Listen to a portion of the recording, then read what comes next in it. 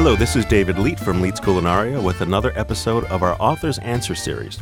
And I have in my hand in front of me a book with perhaps, I think, the best title in the last couple of years, and it's called Damn Good Sweet. And that deserves being said again, Damn Good Sweet. And to prove that there are so many damn good sweets in the book, the title is spelled as one word. It's D-A-M-G-O-O-D-S-W-E-E-T. And we're fortunate here to have the author, David Gwas, who wrote the book. He's a pastry chef. He is Newlands born and raised. There you go. And now he's living in D.C. and has his own pastry company there. Welcome, David. Thank you. Thanks for having me. Now, what I want you to do is I want you to explain to me Damn Good Sweet. Well, the title itself came from an AOL account, just an email address that I created for myself many years ago. And when we wrote the proposal, actually, it was out there on the market for, in my opinion, way too long. I mean, here I am, first-time author, and I'm like freaking out because we hadn't got any hits yet. And I'm like, Oh my God, calling my agent like once a week and saying, what's the deal?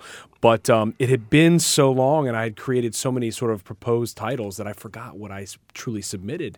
And so I had the fortunate pleasure of Taunton Press, taking a stab at this, calling us up, and in our first conference call, I'm sure Carolyn Monderano from Taunton was just like, oh my God, when she got off the phone, the first thing she said was, we love the title. We love the title. That's all she said. And I was you couldn't remember what it was. I was like, what was the title again? And she said, Damn Good Sweet. I said, oh, yes, of course. It sort of played it off. But Well, excellent. I think it does pay off the book. As I was saying earlier, I was taking a cab down here because the weather's kind of crummy outside, and I haven't had breakfast or lunch. And going through the book, I got damn good hungry. So the book does justice. The photography is by Ellen Silverman, who is a great photographer. So tell me, how do you break down the book? What are some of the themes and threads that you bring to the book? Well, it's funny because I think that so many aspects of the book that I love doing, but I truly got off at just naming the chapters. You got the old school Nolans, you got the crust and crumbs, you got the 100 degrees in the shade, and all these things that just are appropriate about New Orleans, and because it's god awful hot.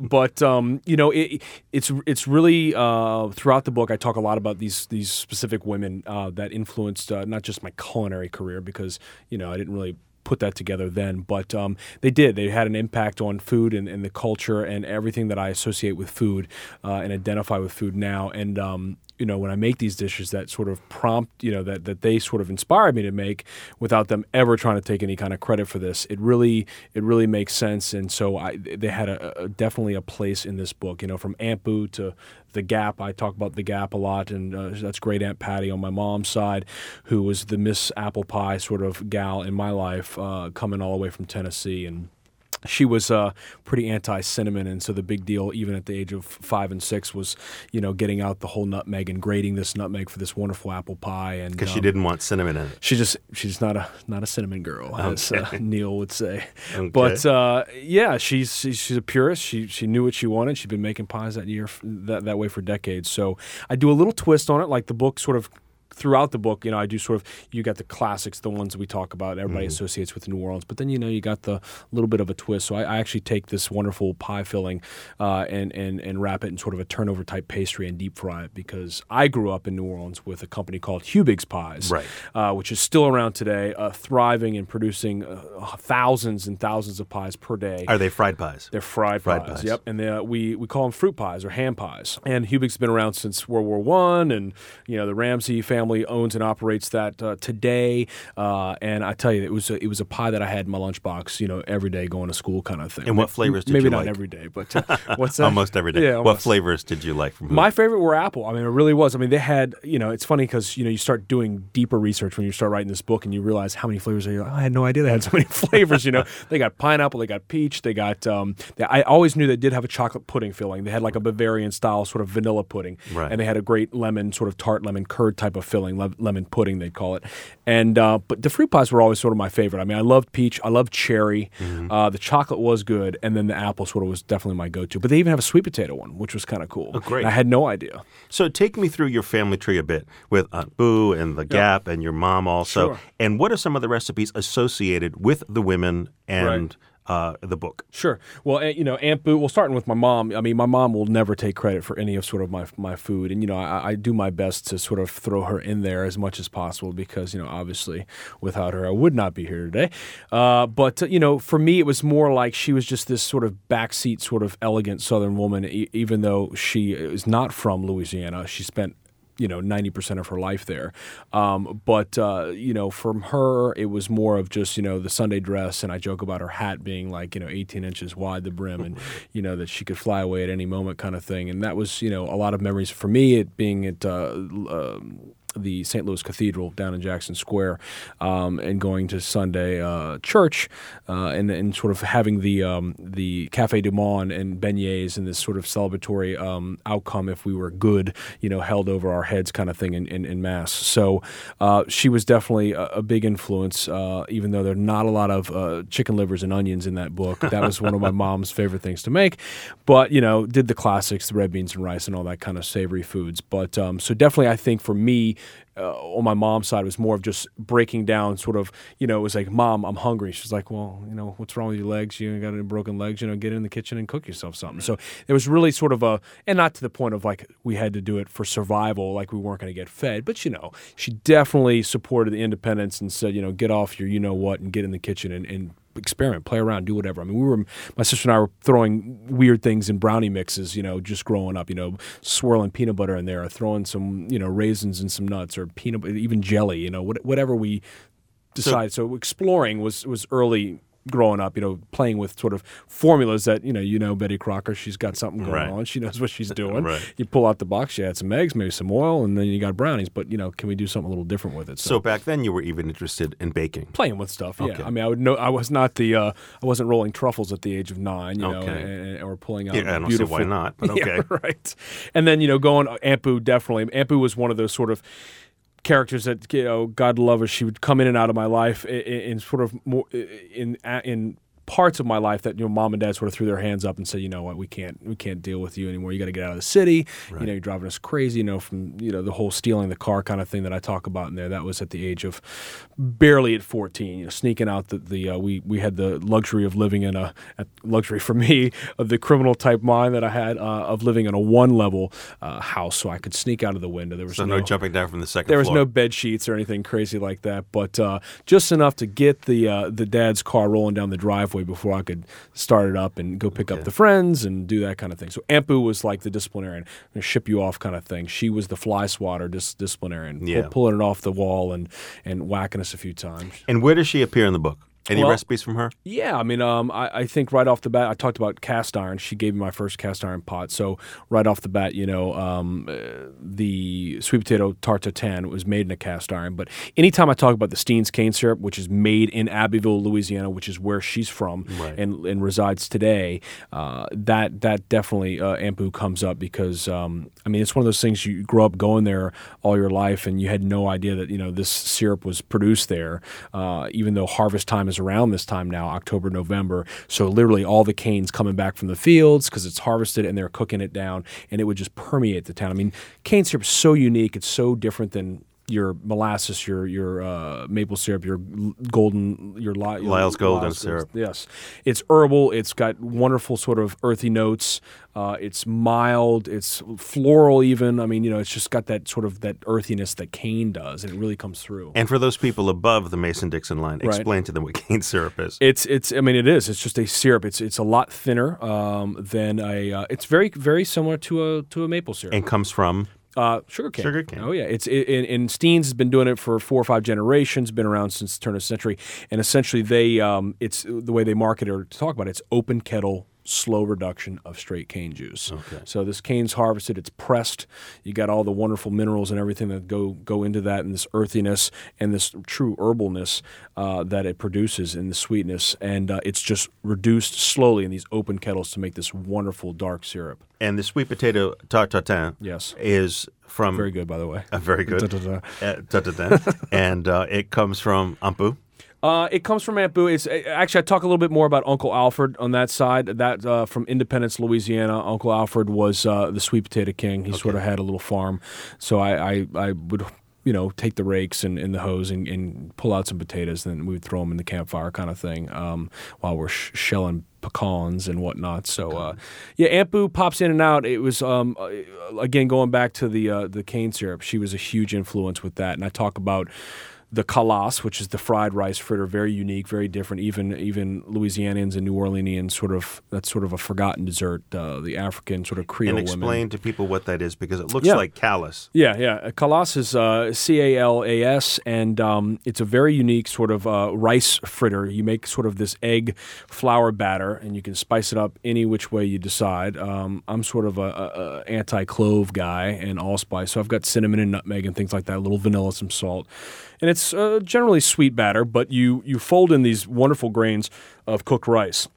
Now, you do it differently because... I do it a little differently. Explain how you do it differently. Well, I think that in all my research, the original kalas from these Creole women that used to sell them in the streets of the French Quarter and whatnot, in these baskets, they'd fry them up in the morning and go through the streets calling out that they had hot kalas. And... they would literally overcook the rice to where it flours, the actual grain flours, bursts, if you will, and sort of becomes mushy.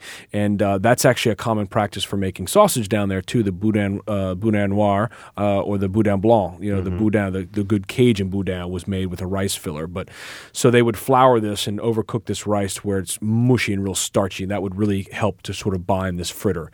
And so it's deep fried, and then I love it drenched in cane syrup. You also like it with the rice grains whole. Yes. I cook my rice sort of just to normal rice standards these days. I don't bust them or flour them, and I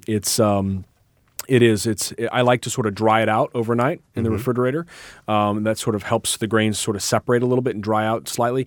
Once you fold it back into the batter, it rehydrates. It's not like you're drying it. I mean, I'm talking about a week of time in the refrigerator, but overnight, obviously, this is a dessert that came from leftovers, so you got your red beans and rice maybe on Monday, and then you've got the leftover rice. What do you do with it? We'll fold it into a batter and make it a yummy dessert. So now, one of the things I want to talk about, so people understand, with the sweet potato tartatin and many of these other desserts, they're great for Thanksgiving. Oh, you betcha, and great for Christmas and different. I mean, that sweet potato tartatin, essentially start to finish, can be prepared in 30 minutes. I mean, you're talking about making a caramel with 3/4 cups of sugar, which takes, if you know anything about just caramelized sugar, you got a small pot, 3/4 cup of sugar is not a lot of sugar. Caramelizes within 5 minutes. You pull it off, you whisk in the butter, salt, vanilla, you put that into a cast iron or any kind of sort of 10-inch style pan. You slice sweet potatoes, you layer them out, store-bought puff pastry, you dock it or prick it with a fork, egg wash it, it's in the oven for 25 minutes. Turn it over. That's it. Invert it on the plate, and it's delicious. You could even make it after you've had Thanksgiving dinner. Totally. And then pop it in the oven. Yeah, that's the other thing. This is a make-ahead. Put it in the refrigerator in the cast iron, ready to go with the dough, and throw it in there when you sit down to carve the turkey. Because who the hell wants another pumpkin pie? I'm sorry. I don't. I'm tired of pumpkin pie. Amen. So talk to me about dobash. Dobash. Which looks like doberge. Yes, exactly. But it's dobash. Well, when you're from New Orleans, you sort of... You people just... I tell you what. Don't know how to speak. We are different. Your own language. Language unto yourselves. The dobash was... who made it famous in New Orleans, there you go, is Gambino's. They sort of really brought it and they ended up purchasing the recipe from another woman who I talk about in there. But they made it, the sort of New Orleans celebratory birthday style cake. I mean, and it's a cake. You don't have to wait till your birthday to enjoy it. God forbid, because 365 would be way too long, or 64 would be way too long to wait for the next year. But this was at every table, every house, every celebratory event. I mean, some people have even gone as far as, had in special order multiple tier levels of this for wedding cakes in New Orleans just because it's that yummy. And again, this book is a lot of versatility, a lot of crossover. Right. So, I talk about how to make the lemon curd or a wonderful old-fashioned style chocolate pudding, and then I say, use this chocolate pudding in your chocolate doberge, cake filling, or use the lemon curd in the lemon-style doberge cake. So the dobash is funny because, there's a couple things that we talk about in New Orleans being, so you order it half and half. Gambino's... I didn't even realize they had a third flavor growing up. You know, it's the typical thing. You start doing research, like, oh my God, they had a caramel flavor. You know, so I'd always order. My mom would always order for us the chocolate lemon half and half dobash, and that's exactly how you. And explain what that is, a half and half. It's literally it's a 10 to 12 inch cake, and it's generally 7 to 9 layers. I cut it down for just efficiency, and you look at a 9-inch layer, 9-layered cake, and you go, no, a little daunting. Exactly. Yeah, so, and again, that's about making everything approachable and inviting, not just, you look at the picture, you want to dive into it, but that's Ellen. But then you got to make sure that the ingredients match up, and it's not a long laundry list of things, because yes, like you said, very intimidating. So it is. It's literally you bake the cakes, the sponges, just like you bake any sponge, so neutral style sponge, vanilla flavored sponge, and then once you start layering those or slicing those, you layer it, literally half per layer, lemon curd, chocolate pudding, and then another layer of cake, and repeat that till the end. Then you have your chocolate ganache, and then you have your lemon icing, which is more of a sort of that grocery store style icing that we know. But I do take out the shortening and add all butter and powdered sugar. And do you ever switch where the chocolate's on the lemon side, I look at the eyebrow raised, and then the vanilla. What you talking about? Are you kidding me? No. Never, right? No. Strict lemon on one side. Sacrilege. Yeah. Well, there you go. I'm a New Englander. We do crazy things. Right. But it looks like a great cake. And what I think is interesting, too, about this is you've got a lot of these classics. You've got the buttermilk beignets. You also have the Bananas Foster, the chocolate bread pudding. Talk a little bit about that, because that looks delicious. Well, bread pudding, definitely has its place in New Orleans, as it has for centuries. It's essentially, again, going back to sort of the utilization of a leftover product. You had stale bread. What do you do with it? Well, you make pain perdu, you drench it in eggs and milk, or you make bread pudding. And so bread pudding has always been on every white tablecloth restaurant in New Orleans, not to mention people's homes. So it's one that is beyond seasons in a sense. It's the double chocolate is the way to go. And again, going back to my style, I present a classic dessert, but I throw in the sort of funky caramel sauce. That you've got this rich, dark caramel sauce made traditionally like caramel sauces are, but spike it with a little bourbon, your favorite bourbon, whatever. I talk about Maker's Mark in there, but which is, I'm going to use bourbon that I drink, and that's what I drink. And but throw a handsome amount of salt in there to set it off. It helps balance the chocolate. Absolutely. And then I do throw in cocoa powder to the recipe as well, along with solid chocolate, because it gives it that added depth and flavor. So that's why I get away with calling it double chocolate. And the kind of bread you use. Plus, it's also a double chocolate. Yes. I know, with salted caramel. And so the bread that you use, brioche. Yes. Okay. Well, if I'm in New Orleans, I'm using Leidenheimer bread. Okay. And I joke about it in there because bakery's been around for eons, and one of my closest dear friends, Catherine Wan, whose family owns that bakery, wouldn't have it any other way. And I even say at the end, if you don't have Leidenheimer, use brioche. Challah works great. Even croissants. I've gone as far as using old king cake, Okay, and I've even, God forbid, I've even used like Krispy Kreme donuts, whatever. You can. That's totally decadent. Oh my God. It's totally decadent. Heart attack. Anyway, but no, if you're not in New Orleans, you can't get the Leidenheimer bread. You can use any one of these sort of wonderful, sort of eggy, enriched breads. Exactly, enriched breads. Thank you. But I say at the end, in my funny way, I say, just don't tell your mama it's not Leidenheimer. Right. Well, most of us don't live near a Leidenheimer store, so we're safe. Yeah, exactly. And so you just mentioned king cake. Talk a little bit about king cake, the ceremony around it, and also your kind of history with king cake. Sure. Well, Carnival starts the 12th night, which is January 6th. And, this is based on the Catholic Church and Lent, because it essentially, Carnival ends Fat Tuesday, appropriately named, the day before Ash Wednesday, which is the beginning of Lent.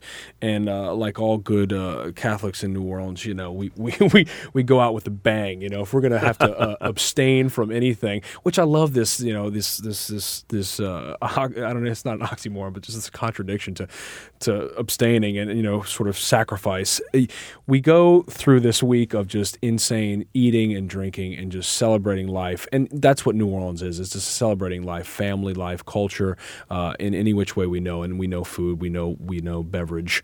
But you go all the way, and then Len is like, okay, well, we don't eat meat on Friday. Okay, we're in Louisiana. We've got oysters, we got shrimp, we got fried There's fish. not a lot of holding back. Oh my God! So I was like, oh, I gotta have fried fish on Friday. Oh, okay, whatever. Yeah, I'll have to give it up. That's fine. So yeah, we're the non-meat eaters on Friday, whatever. But and it's always great to see the day after Mardi Gras, everybody's in church with their ashes, and you're like bright red eyes, and you're looking like you haven't seen a bed in weeks.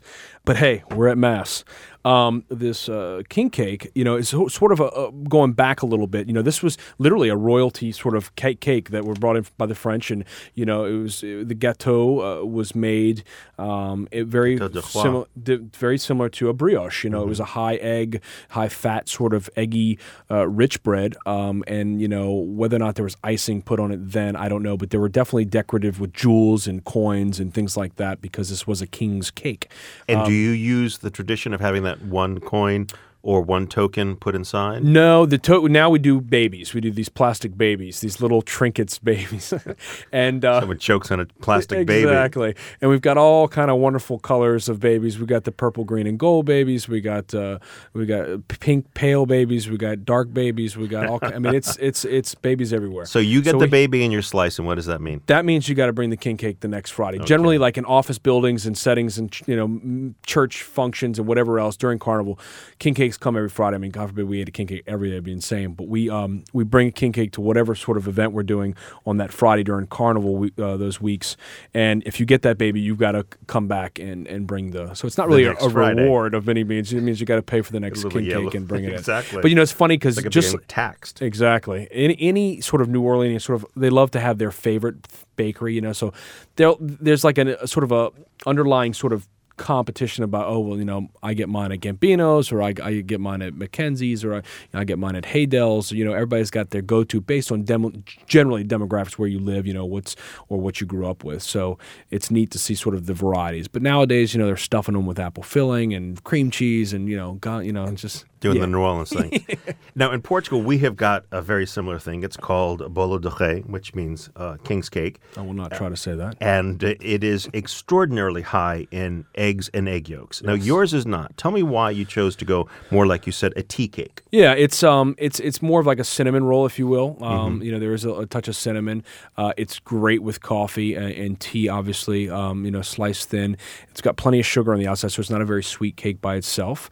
We top it with the sort of royal icing, if you will, or glaze of powdered sugar and whatnot, and then the purple, green, and gold sort of sprinkled sugars, which signify power, justice, and faith, which are a pretty big deal. And so, which color is signifying which? The purple is. See, now faith? You're going to get me. Yes. No, it's not actually. It's not. No, it's the purple is justice, and the gold is. Help me out there. Okay, I have to read quickly here. I've done this on national television. Now you got and me. now you can't get it right. So really all right. So we have justice, though power, justice, power, and faith. And faith. And faith. You would think it's the purple. It's power was gold. Power was gold. Power was so gold. Then green. And green was faith. Yes, and green purple for faith, was gold justice. for power, and purple for justice. Thank you. We finally found it. Cracked the code. Yeah, there you go. It's only your own recipe, but that's okay. I have the same problem. Yeah, I right. blank on my recipes.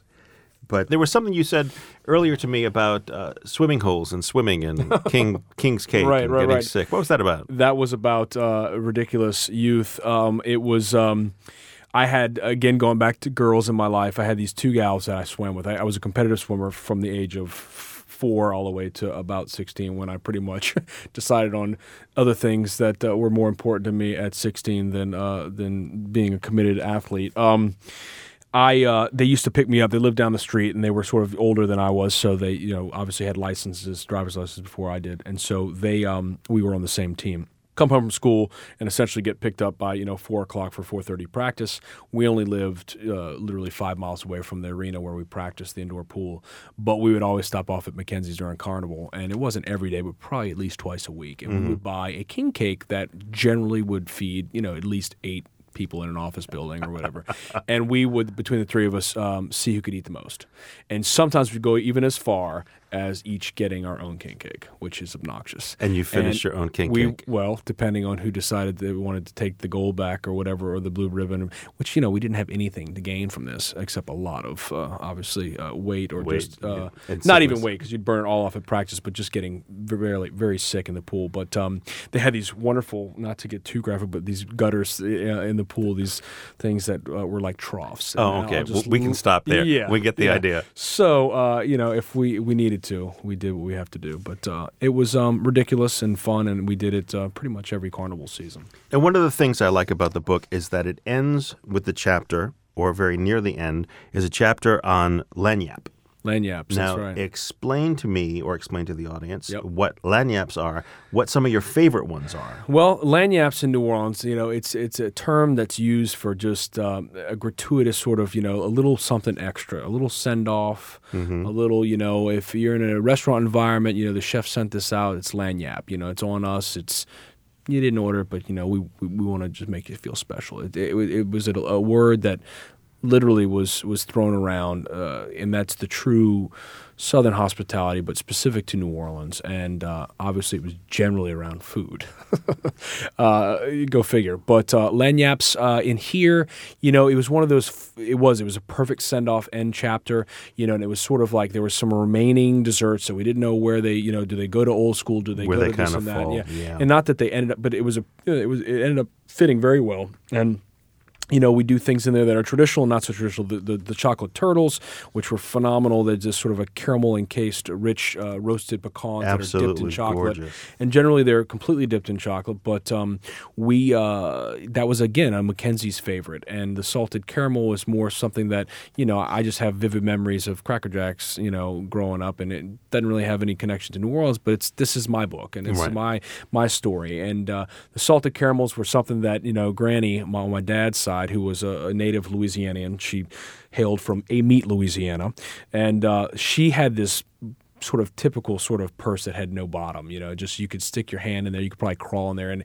generally there was hundreds of thousands of candy in there at all times. I don't know what she did. She'd rob a Brock's bank. I don't know what she did, but she had from peppermints to butterscotch to salt, to the caramels. They didn't have salted caramels back then, just caramels. And so and they had those Neapolitan things that were like this, I don't know. Anyway, one of the Brock signature things, but all these wonderful. So I said, I love making salted caramels now.